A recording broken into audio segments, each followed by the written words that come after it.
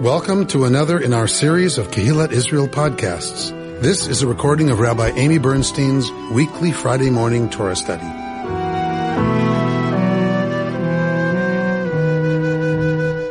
We are engaging with the words of Shlach Lecha this morning in the book of Numbers. Our triennial reading puts us in chapter 14. So find the beginning of chapter 14. It starts, I guess, at verse 8 or something, but we'll back up just a little bit to get our bearings. 6. So we're in the second year of the triennial reading, which puts us at the end of the story of the scouts. And so what we'll deal with this morning mostly is the text and the ideas surrounding what happens as a result of the scouting disaster. What happened? Let's just recap a little bit. What happened? What is the story of the scouts? Well, the scouts came back and they were frightened, and they were telling about how big the problem was, and that they didn't think they were ready.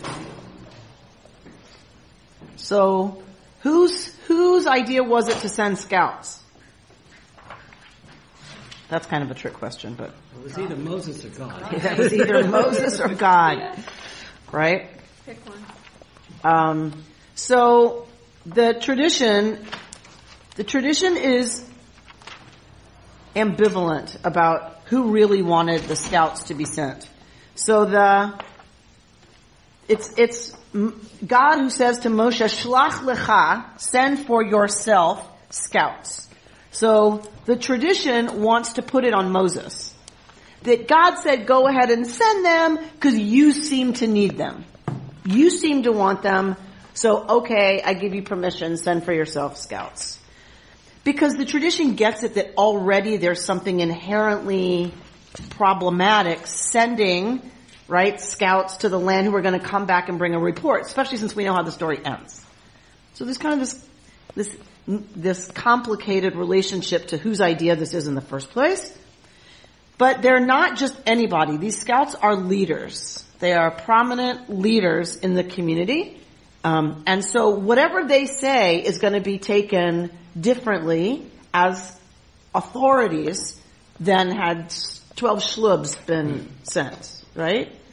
Theoretically, if the people believed Moses and God, they wouldn't have to send the scouts. Theoretically. Yeah, theoretically, they wouldn't have to send the scouts. So, because they would just believe everything. Part of the question okay. becomes, why are they sent? Right? And so that it becomes kind of a military scouting expedition, right? Like how we're going to take the cities, not whether or not we can take the cities. That's been assured. God has already promised that's going to happen. So 12 scouts go. How many come back with a negative report? 10. And they are called Edah. They are called the community of Israel. So this is where we get that a minyan is 10 people. This is where the word Edah is used first in Torah, said of the 10 scouts who give this negative report. And so Edah, a community, must mean at least 10. So they come back, they give a negative report saying the inhabitants are giants. Their cities have these walls that are absolutely inconquerable. There's no way we can do this. And they spread panic among the people. And then the people get whipped up into a frenzy, as we are wont to do. And they say, forget it, we can't do this, right? There's no way we can go take those cities. You heard the report. And the people, as usual, who do they turn on? Their leaders, right? As we are wont to do. So they turn on Moses and Aaron. So that is where we're picking up the story after this report of the 10. And who are the two that have a different report? Joshua and Caleb, right? Yoshua and Caleb. have a different report. They say it's okay. It's a land flowing with milk and honey. It's going to be fine. Chill. Yes, Pam. As I was reading this the other day, I was thinking, the scouts were directed to go into the land, see if it's a, good land, if it's well fortified or, walled or not, if it's a fertile land. And they were not told only come back with a good report. They were told go check it out and come back with your opinion. And so 10 of them, from their perception, that was their opinion. And so it seems like that shouldn't be considered a sin, or else they were set up. Then we don't really want your opinion. Come back with a good report. So this is part of the challenge, right, that we face with the text. This is why a lot of the commentators want to put it on Moshe, the traditional commentators, because there's a problem that it looks like a setup. And then God doesn't come out looking very good in the story. Right. We can't have that, God forbid. So it's really Moshe who pushes and God finally acquiesces, right? So that's where some of that comes from. It can look a lot like a set. What did they do wrong? Well, that's my question. Right. What's the sin exactly? So there is not a lack of discussion in the literature about what the sin is exactly. I'm going to give you a little bit of Aviva Zornberg, and told through the lens of Rabbi Yael Shai, that goes exactly to that question. So keep your finger where you are at chapter 14, and flip back to the end of chapter 13, verse 32. Because I'm going to answer your question, Pam. Great. Okay, you got verse 32? Yep. All right. Yep. So thus they spread calumnies among the Israelites about the land they had scouted. So one opinion is that they exaggerate the danger. They spread things that are not true. Like, they were speaking Lashon Hara about the land. That they made up, huge, terrifying stuff out of fear. Okay. So that's one opinion, that the calumny, that's where some of the commentators point. Meaning it's not true. And how did they do that? Right? About the land they had scouted, saying, quote, "The country that we traversed and scouted is one that devours its settlers. All the people that we saw in it are men of great size." Okay, if they're people of great size, how can it be a land that devours its settlers? If there's enough food and enough crops and enough flocks and enough water and vegetation to grow giants, how is it a land that devours its settlers? Right, so right there's already for some of the commentators who are really looking to figure out what they did wrong, that's another place they point, is you can't have both. They're already talking about something that cannot possibly be true, right? And they're going crazy. And making the people crazy is the other one. They didn't come back to Moshe and just report to Moshe. They spread this panic among the people, that they needed to keep their mouths shut, even if they were terrified. They needed to talk to Moses as the general and say, we have some real concerns about this, how this is going to happen. And they didn't even look for a solution. At all. All the people that we saw in it are men of great size. We saw the Nephilim there. And the Anakites are part of the Nephilim. Right? So, whoever you can imagine that's striking terror in the hearts of the people, that's who they say lives there. And we looked like grasshoppers to ourselves. And here comes the big one that Aviva Zornberg picks up on. And so we must have looked to them. This is where she points, because the Midrash goes here and says, here's the sin. You felt like grasshoppers? Okay. Right? And we're going to see it in her text. But how do you know what you looked like to them? How do you know, I didn't make you, says God in the Midrash, look like angels to them? So that's the leap they make, assuming what somebody else, how they see you out of your own fear. Which is so human. Which is disastrously human. It is odd that, say, troops were sent in to fight. They would be too busy, defending themselves to even have a thought of what other people are thinking they looked like. You have way too much time on your hands if you're a spy in a foreign country and you're thinking about what I look like to them. Yeah. And so something else is operating. And it's that something else that is the human tendency that this story is coming to teach about. All right. So chapter 14, where our triennial division begins. The whole community, yes, broke into loud cries, and the people wept that night. All right, so now the entire people is despondent and is weeping in their tents. All the Israelites, here we go, something new and different, railed against Moshe and Aaron. And what did they say? If only we had died in the land of Egypt. The whole community shouted at them. Or if only we might die in this wilderness. Why is God taking us to that land to fall by the sword? Our wives and children will be carried off. It would be better for us to go back to Egypt. And they said to one another, let us head back for Egypt. You're shaking your head because you know what's coming, right? Right. So here again, another part of the sin is the people, not just the scouts. The people's response is to weep in their tents and to say it would have been better for us to die in Egypt. Our wives and children are going to be carried off as slaves.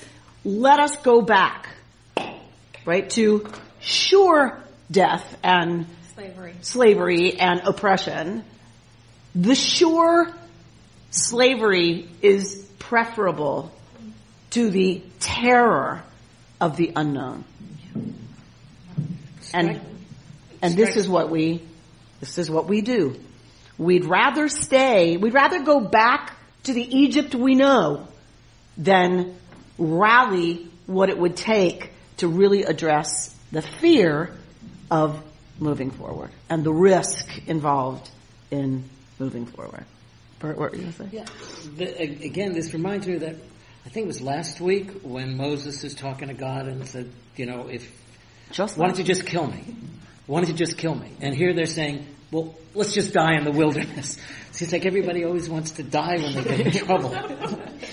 And go back to Egypt. And remember, like what they just said, that just put in motion a bunch of stuff that, because you can hear, if you know the story, you can hear God going, done.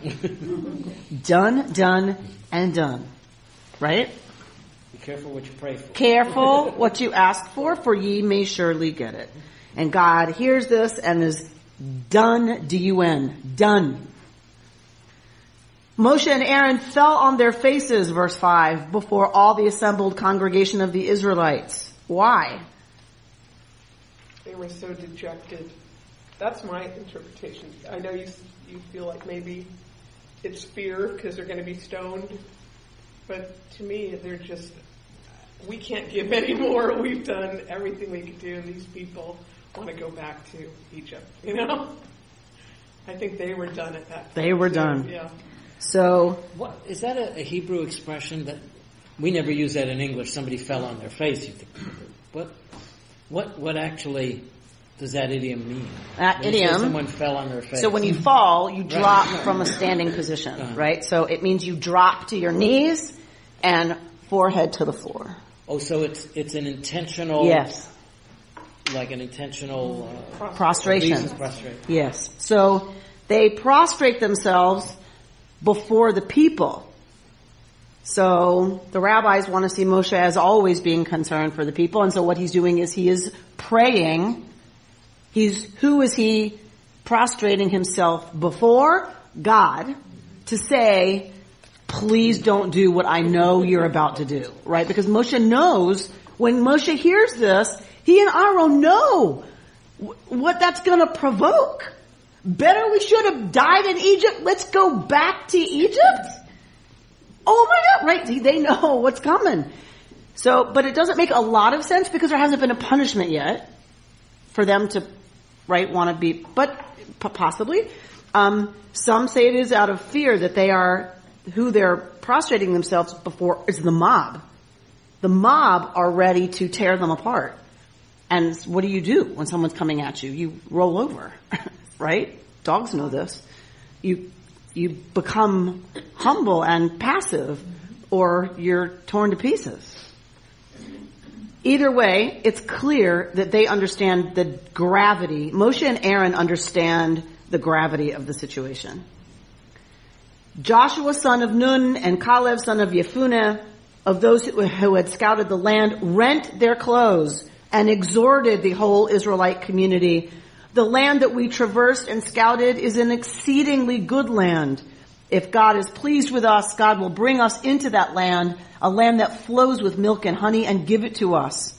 Only you must not rebel against God. Have no fear then of the people of the country, for they are our prey. Their protection has departed from them, but God is with us. Have no fear of them. As the whole community threatened to pelt them with stones, the presence of God appeared in the tent of meeting to all the Israelites. So Caleb and Yoshua get it. They rend their clothes. What is that about? What is rending one's clothes about? Mourning. It is the response to hearing that somebody's died. You tear your clothes. They know that this is not going to be good. And they try to calm the people down. We were there. We saw, right? It's good. And if God is pleased with us, we'll be brought into that land. And actually it's chafetz. The word in Hebrew is chafetz. If God desires us. So Aviva Zornberg plays with this a lot. This idea of God desiring the people and the people not being able to believe that they are desirable. That's the sin. That's not even sin. That's the blockage that prevents them from being able to see the good, is that they cannot experience themselves as desirable. And if I'm not lovable, if I'm not desired by God, I'm not going in. And that this is what the whole thing hinges on. And we'll look at that in a moment. But we know something's got to happen first. Right? So, and God said to Moshe, how long will this people spurn me? And how long will they have no faith in me, despite all the signs that I have performed in their midst? I will strike them with pestilence and disown them, and I will make of you a nation far more numerous than they. But Moshe said to God, when the Egyptians from whose midst you brought up this people in your might hear the news, they will tell it to the inhabitants of that land. Now they have heard that you, O God, are in the midst of this people, that you, O God, appear in plain sight when your cloud rests over them, and when you go before them in a pillar of cloud by day and a pillar of fire by night. If then you slay this people to a man, the nations who have heard your fame will say, it must be because God was powerless to bring that people into the land. That God promised them on oath, that God slaughtered them in the wilderness. Therefore I pray, let my God's forbearance be great, as you have declared, saying, Adonai, erech apayim b'rab chesed, noseh avon v'afesha v'nakeh. Adonai, slow to anger and abounding in kindness, forgiving iniquity and transgression, yet not remitting all punishment, but visiting the iniquity of fathers upon children, upon the third and fourth generations. Pardon, I pray, slachna, the iniquity of this people, according to your great kindness, as you have forgiven this people ever since Egypt. And God said, Salachti kidvarecha, I pardon as you have asked. Isn't the first part of this what we say Yom Kippur? I was just thinking It's of that. exactly right, Sarah. It's part of You are exactly that's right. in another place. Singing the song in my head. So we're going to go there. Nevertheless, as I live and as God's presence fills the whole world, none of the men who have seen my presence and the signs that I have performed in Egypt and in the wilderness, and who have tried me these many times and have disobeyed me, shall see the land that I promised on oath to their fathers. None of those who spurn me shall see it, but my servant Caleb, because he was imbued with a different spirit and remained loyal to me, him will I bring into the land that he entered, and his offspring shall hold it as a possession. Now the Amalekites and the Canaanites occupy the valleys. Start out then tomorrow and march into the wilderness by way of the Sea of Reeds. And Joshua doesn't go? So there are two traditions. One that has Joshua and Caleb, and one that has only Caleb. There are two traditions about the scout narrative. This was really nice of Moses. I mean, after all, the people are railing against him. He should be mad at them. As usual. And is God talking to everybody But he's Moses. or just to Moses? So it seems that God appears to everybody. So they're clear that God's kavod is present, right? God's presence is manifest. It's a visible manifestation for them. But it seems that God is addressing Moshe. So they know, and people know that they're going to die in the desert. They know after this. Correct. And Moses is so clever telling God that if you do this, you'll show your weakness. If you do Your this, reputation. your reputation is shot. What are they going to say about you in the hood? What'll the neighbors think? What will the other gangs think? That our gang leader can't pull this off? So killed us out in the desert because you couldn't bring us in? You couldn't beat up the Amalekites and the Canaanites, so you killed the people in the desert? You don't want people talking trash about you like that. Doesn't get more anthropomorphic than this. It does not get more anthropomorphic than this. But ostensibly, if God were all-knowing and all-powerful, then God would have known already that the Israelites were going to do this. So for the rabbis, God always knows. But lets it happen anyway. God can't do anything other than allow human beings to make their choices. That's the way it is. Even God is limited? Even God chooses to be limited. By limiting God's self, God grants to humanity free will. And has to live with the consequences. And I think this is one of those times where God is like, what was I thinking? Creating humanity, right? It's one of those times where it's like, this is just a losing enterprise. Does this mirror what happens before the flood, in a sense? When God looks at all the people of the world and says, I think I need to start over? And regrets having made humanity. It is clearly the divine instinct who of us who are parents have not had such a moment of regretting having created or adopted this human. Right? There are these terrible, terrible existential moments of just get out of my way because I'm taking her out. So that's what God says to Moshe, get out of the way because I'm done. I'm done. And I'm going to start over with you. This is the Noah project. But Noah did not do what Moshe does. This is how Moshe is a tzaddik, and Noah is righteous only in his generation. Moshe is a tzaddik because Moshe says, wait, no. You don't want to go there. So, of course, for the tradition, God is not convinced by the first part of Moshe's argument, but by the second part. Right? God's reputation, what would it say about God if that is what moves God to forgive the people? Right? So for the tradition, they don't like that. Instead, it is when Moshe quotes God When Moshe quotes God to God, God has to think a little bit differently about really what God's about to do. So why do we know this? So Moshe says to God, wait.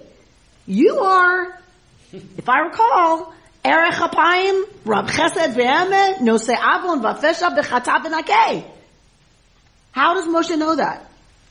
How does Moshe know God is slow to anger, forgiving, loving? When God passed before Moses, when Moses was in the cleft of the rock. Because God said so. Back in Exodus. Moshe says, let me see you.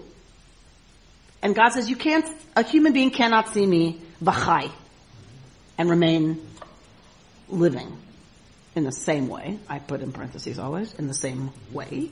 Doesn't mean you can't see me. It means you can't see me in the chai. And you need the chai right now. You have a job to do. So don't worry about seeing me. You need to be doing life, and you can't do that if you confront the reality, capital R, that is God. So go about your business. I will tell you something. And God self-discloses, Adonai, Adonai, El Rachum V'Chanun. So God says, as God passes before Moshe, Adonai, Adonai is a God of mercy and compassion, slow to anger, right? And so Moshe quotes God, that incident here to God, saying, so, like obliterating the people, slow to anger. They really don't go together very well. And it's God hearing God's own self-disclosure of who God understands God to be that convinces God to not act contrary to those words. In a way, this mirrors Abraham and the Sodom and Gomorrah story, where Abraham says, God, you're a just God. How can you do this? Kind of correct. It's like again, a kid looks at you and says, but you told me. Absolutely. And the Abraham story, where God doesn't say Isaac. So Abraham and Moshe, both people who argue with God when God is fixing to do something that the people deserve. Let's be clear. Which is why I love it that this is part of the Yom Kippur liturgy, as Sarah pointed out. Why do I love that? Because the people deserve to be obliterated in this moment. And it is in that moment that Moshe prays these words, so we pray them on Yom Kippur. The words that worked. We pray them with fervor on Yom Kippur because we know what we deserve for the ways we've behaved. But what we want is what these people got, which was, they didn't get what was justice. They got a response that was about compassion. And the words that we include in that liturgy, right? Pardon, I pray the iniquity of this people according to your great kindness. We pray these words every Yom Kippur, as you have forgiven this people ever since Egypt. Lest we forget from whom we descend. We descend from the people who complained from the moment they left Egypt. These are our ancestors. This is who we are. And God says, Salachti kidvarecha, right? So the music for this is very powerful, as you can imagine. Salachti kidvarecha, I have forgiven in accordance with what you've spoken, what you've said. So, if that's true, if they are forgiven, why does it go on to say they're going to die in the desert? I will do just as you have urged me. In this very wilderness shall your carcass drop. He allowed them 40 more years of life. So they get to live. They don't get to go into the land. Yeah, and as you've brought up a number of times, that time in the desert, maybe they didn't really want to go into the land. Maybe they wanted to stay in the desert in that special time period under the protection so close to God. Maybe they really didn't want to go into the land. Isn't this part of that interplay between justice and compassion? In what sense? Well, in the sense that, strict justice would have been, like you said, kill them. Mm-hmm. But nevertheless, God acted with compassion to let them live. In other words, it wasn't wiped 100% clean for them. They didn't get to the promised land, but nevertheless, they got to live. So for some people, it's a mitigated punishment that they get to live, but they're still punished. Right? Thus you shall know what it means to thwart me, right? Says the text. So it's very clear, and God is still angry for those who spread such calumnies about the land, right? So, I mean, God is not happy. Other people see this as consequence. God finally gets it. God finally learns that this people is not ready. They cannot go up into the land. They are slaves, and even though they were freed, even though they witnessed all of these amazing things, and their rescue, and the chafetz God has for them, the desire that God has for them, they cannot see themselves as desirable. They cannot see themselves as lovable. Therefore, they continually reject the promise of love. I will bring you safely into our new home. And they cannot believe it. They are unable to believe it. And so they cannot go up into the land. It has to be their children. And that God finally gets it here. And that's what this is about. It's about God articulating the reality. They're too broken. They're too weak. Their self-esteem is just not in place.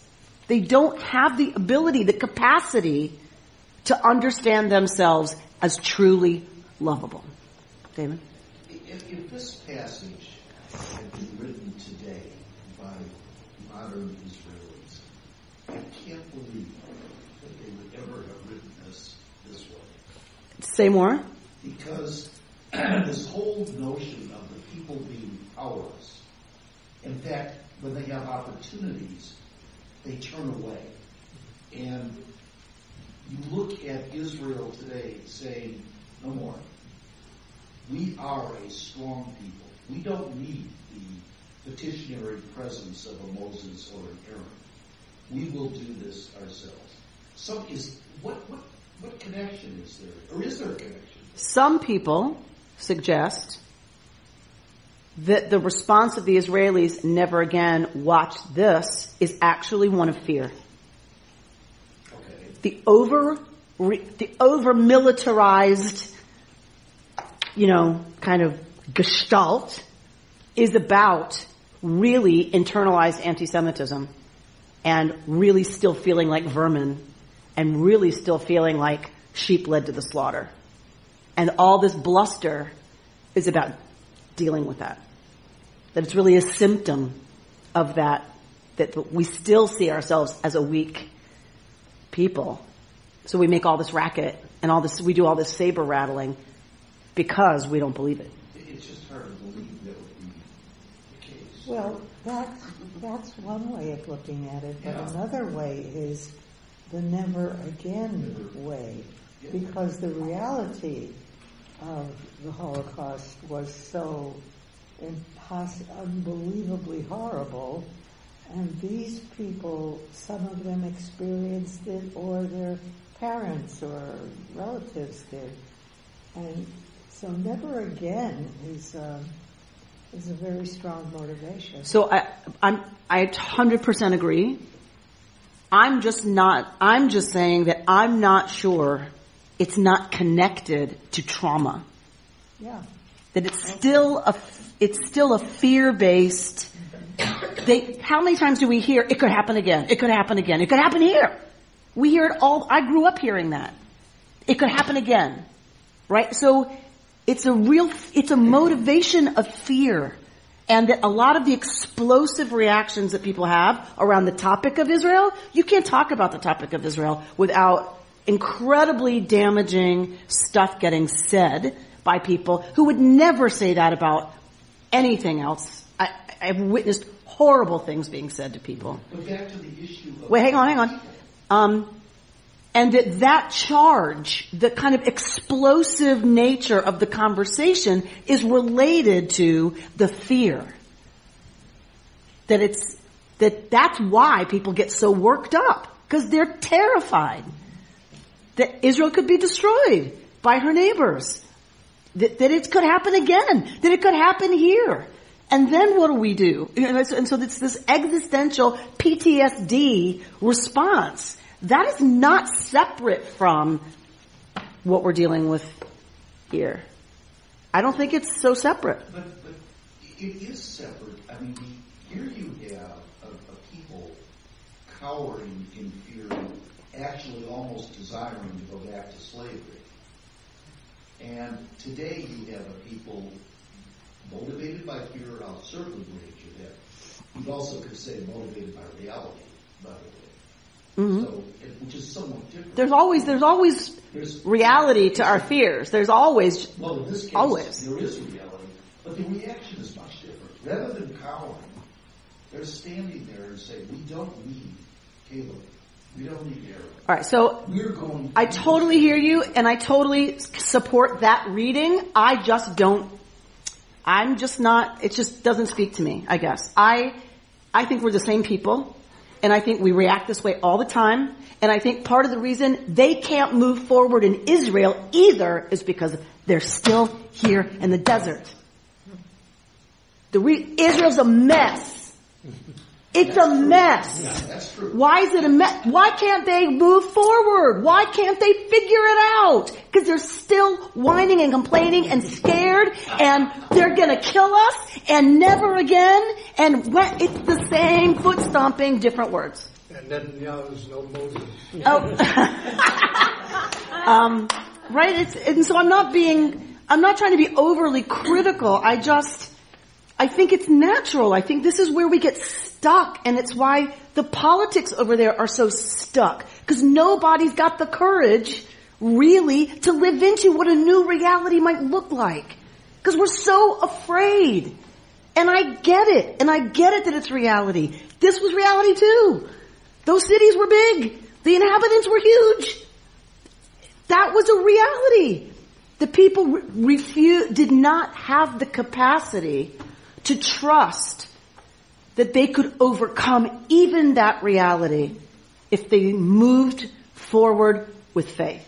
So if we've come ahead 2,000 years and you're saying this position is the same, can I extrapolate that and say your view would be that Jews will always see themselves as a weak and helpless minority? There is no capacity to change. It is our nature. No, I would say this story is coming to teach us that we have a natural tendency to see ourselves as helpless, as undesirable. Our self-esteem is in the toilet, and the challenge is not to do this. It's to do something else. It's to do something different than this. And that's the eternal call of Torah. That's the eternal call of God. Stop it. Stop it. I love you. Trust me. You've seen what I can do for you. I can handle it. Trust me. And that's the eternal call of this story. Can we do that? Are we willing to trust? Are we? That is the eternal question. The answer is no. I'm not saying the answer is no. Then what conditions exist that will make that happen? So let's look at Yael Shai I just wanted to and Aviva say Zornberg. that brought to my mind when you came back from Israel last summer. Yeah. And if I'm quoting you wrong, correct me, but I think you said that you were having some discussions about the feelings of Americans about Israelis with your Israeli friends, and they said to you that you think like an American and you don't think like an Israeli because you have not been exposed to the kind of life that that they have there. Correct. And it was interesting to me, and in lieu of this discussion today. Mm-hmm. And one of the things I was asking a question, and she said, "That's a Western question." Mm-hmm.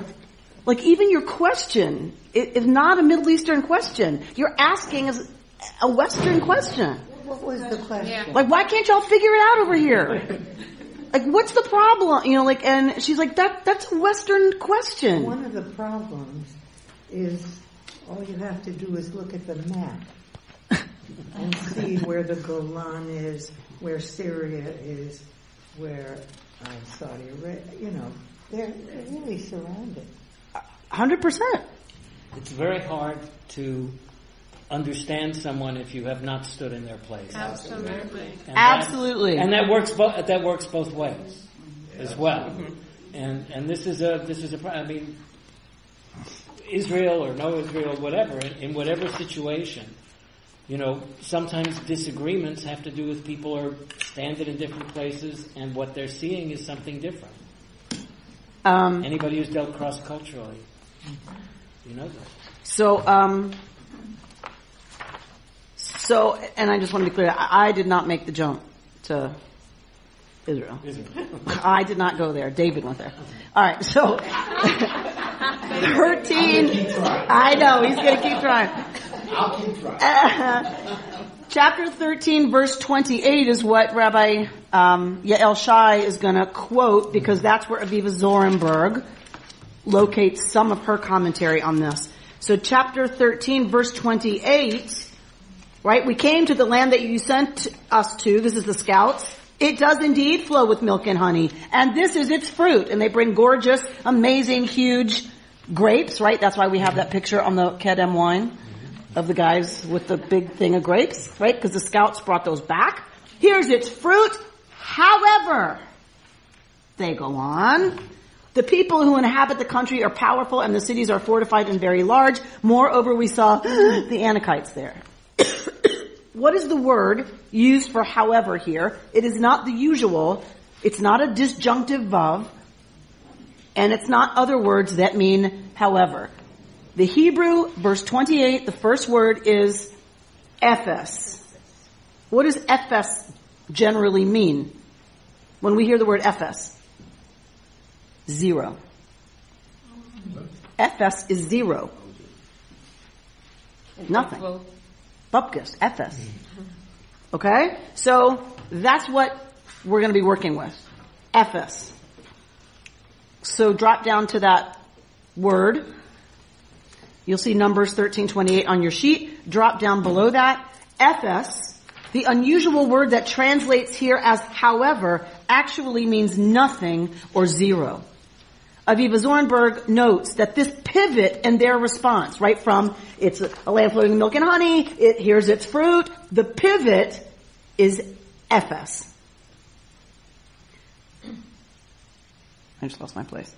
So Aviva Zorenberg notes that this pivot in their response highlights the nothingness that the spies feel about themselves. Ephes. We're nothing. That's really what they're articulating. With their next part of what they're saying, what they're really articulating is, we are ephes. We are nothing. What the spies see, right, what are scouts sent to do? They're sent to go look. Use your eyes and come back and tell us what you see. So what the spies see, therefore, convulses them not simply with fear, but with a sense of intimate ephes. They are annihilated. The word aliyah, going up to the land, is suffused with the sense of looking upward at the contemptuous eyes of the gigantic inhabitants of that land. To see for them is to allow the world to mirror their deepest life. Yes? They see a projection of their own sense of nothingness. There is a problem with the spy's vision. What they see is confused by the overwhelming fear and self-loathing they feel about themselves, causing them to see certain danger and failure where there might not be any. Doesn't matter how big and how numerous the enemy is. They said, we look like grasshoppers in our own eyes. God said, this I can overlook. And so we looked in their eyes. Now I'm angry. Did you know how I made you look in their eyes? Who told you that you didn't look like angels in their eyes? This is from the Mishnah. The Israelites, despite all evidence to the contrary, are still so consumed with hatred for themselves. They see hatred and failure everywhere, unable to imagine what God imagines for them. They want to go back to Egypt again, the place where hatred and death was guaranteed, rather than face the scary and overwhelming possibility that they might actually succeed on their journey.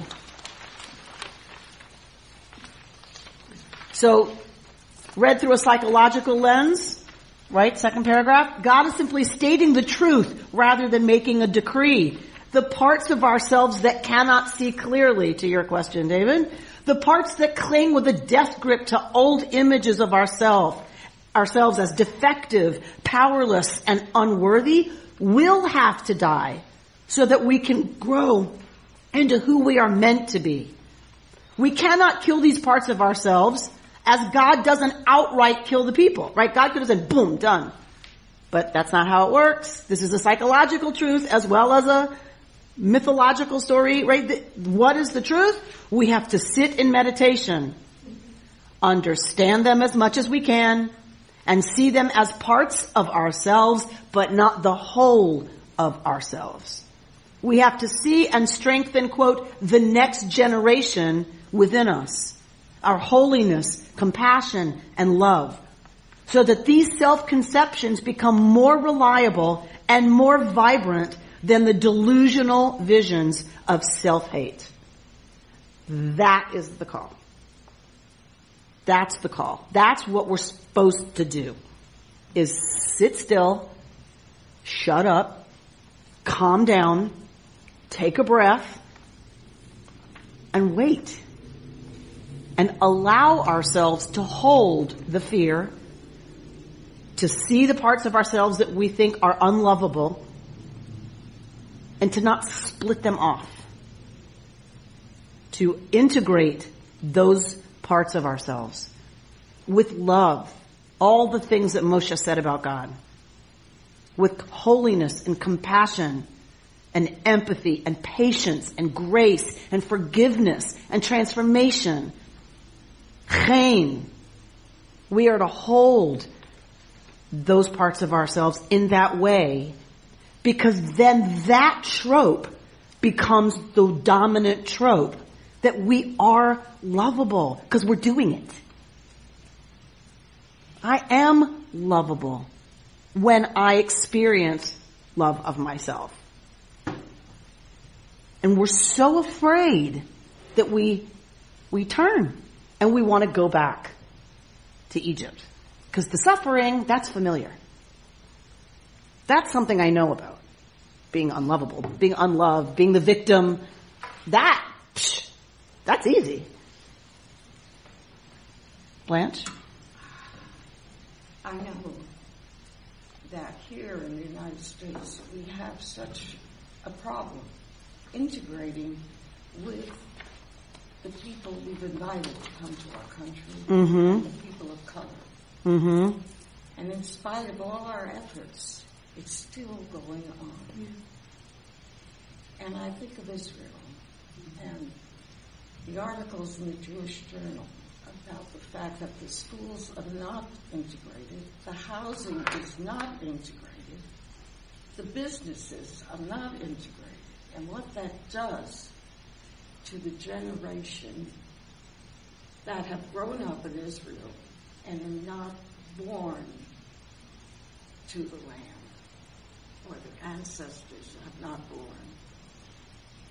It is a devastating problem, and I don't see anyone trying to change it. So this is part of the frustration. This is part of the damage that I think I was trying to get at when we stay in that place of focusing on the enemy and we're going to die and so we have to militarize. Guess what doesn't get addressed? The part of me that does not love the Ethiopian the same as my white European neighbors. That does not get healed. That does not get looked at. It does not get acknowledged. It does not get addressed. It does not get repaired. And this is a terrible problem that's happening in Israel. The battered women's shelters are full. Full. 1 in 4 live below the poverty line. The education system is crumbling. Gangs of young men are wreaking violence and havoc on each other because their parents don't speak the language. So the kids are running the family in a culture that the grandfather used to be the patriarch. In one generation, the teenagers have all the power. What happens when you give teenagers ultimate power? Terrible things. The Lord of the Flies. The Lord of the Flies. And so some of those neighborhoods, that's what it's like because they are the ones running the show. So, but that can't get looked at when the focus is out there and we're going to die. And I'm not saying that doesn't need to be addressed. Of course it does. The hyper focus on it, though, and this is from talking with Israelis. This is not my opinion. This is hearing from Israelis like Anat Hoffman, who says as long as we're going to spend most of our money on the military, there is no money for schools. It's like here. There's no money for infrastructure. There's no money to make something of the next generation, to truly look at issues of integration, of sexism, of religious pluralism. There's no energy or resources left when it's all gobbled up by the matzav, the situation. And so definitely yes and yes, and for us individually, the same thing happens, is what Yael Shai is saying, right? That we focus on what's out there out of a sense of, true struggle with feeling lovable. And we focus so much out there that we don't focus on the broken, damaged, wounded parts of ourselves. And when we split that off, it always has a lot more influence, right? Than when we do exactly what we think we're not capable of, which is loving even those parts of ourselves. Turn over your packet to page 142. This is from Aviva Zornberg's book, Bewilderments, her work on the Book of Numbers.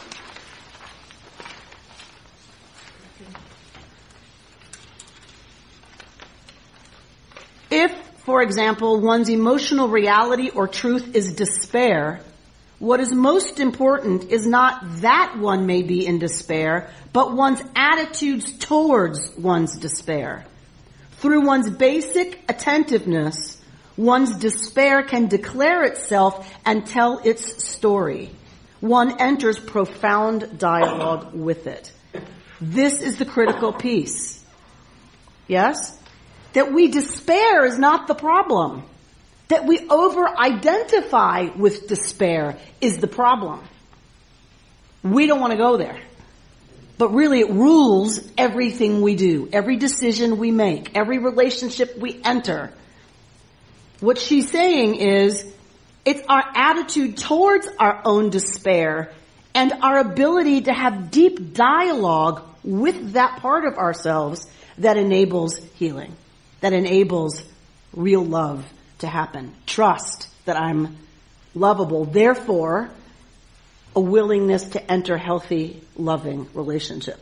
And what she's talking about is the divine human, right, that we see here in this parsha. That God so wants this people to live into what God sees for them. And they just can't do it. It is striking, third paragraph on the page, that only after Moses, at the beginning of Deuteronomy, has confronted the people with the full extent of their hatred, can he begin to explore a new vocabulary of emotional connection between his people and God. Loving, yearning, desiring, right? This word chafetz that we saw in our text appear for the first time in the language of relationship, a movement of feeling flowing both ways. For instance, God asks for their love because, quote, it was only your fathers that God desired in God's love for them, so that God chose you, their descendants, from among all peoples this very day. Right? So this is Deuteronomy. Moses trying to tell them, God loved your ancestors. That's why you have been chosen, because you're theirs. And God desired your ancestors. God's desire becomes an existential reality for the Israelites. They become capable, to your point, David, of seeing themselves as desirable and desired. And on this basis, they can be asked to love God litov lach, for your good. And later, somewhere else she says, bechol levavcha, with all your heart. Right? That's in Deuteronomy. And remember we've studied the two vets. It should be one vet, your heart, libcha, and it's levavecha, two vets. Why? Not a vav, a vet. Two vets, and the Sfat Emet teaches, so she's quoting the Sfat Emet, with both your hearts, your evil inclination and your good inclination. You must love God with both. That is to this point. Only when we can understand and accept ourselves, experience ourselves as desired and desirable, can we have a free flow of that between us and the divine. Only then can we love God with both our hearts, our whole selves, and only then can we love another human being that way, the reflection of the divine, and be loved and open ourselves to trust and be vulnerable enough to truly be seen, known, witnessed, and held in our own complicated glory. You've been listening to Rabbi Amy Bernstein's Friday morning Torah study from Kehillat Israel in Pacific Palisades, California. For more information, go to our website, www.ourki.org.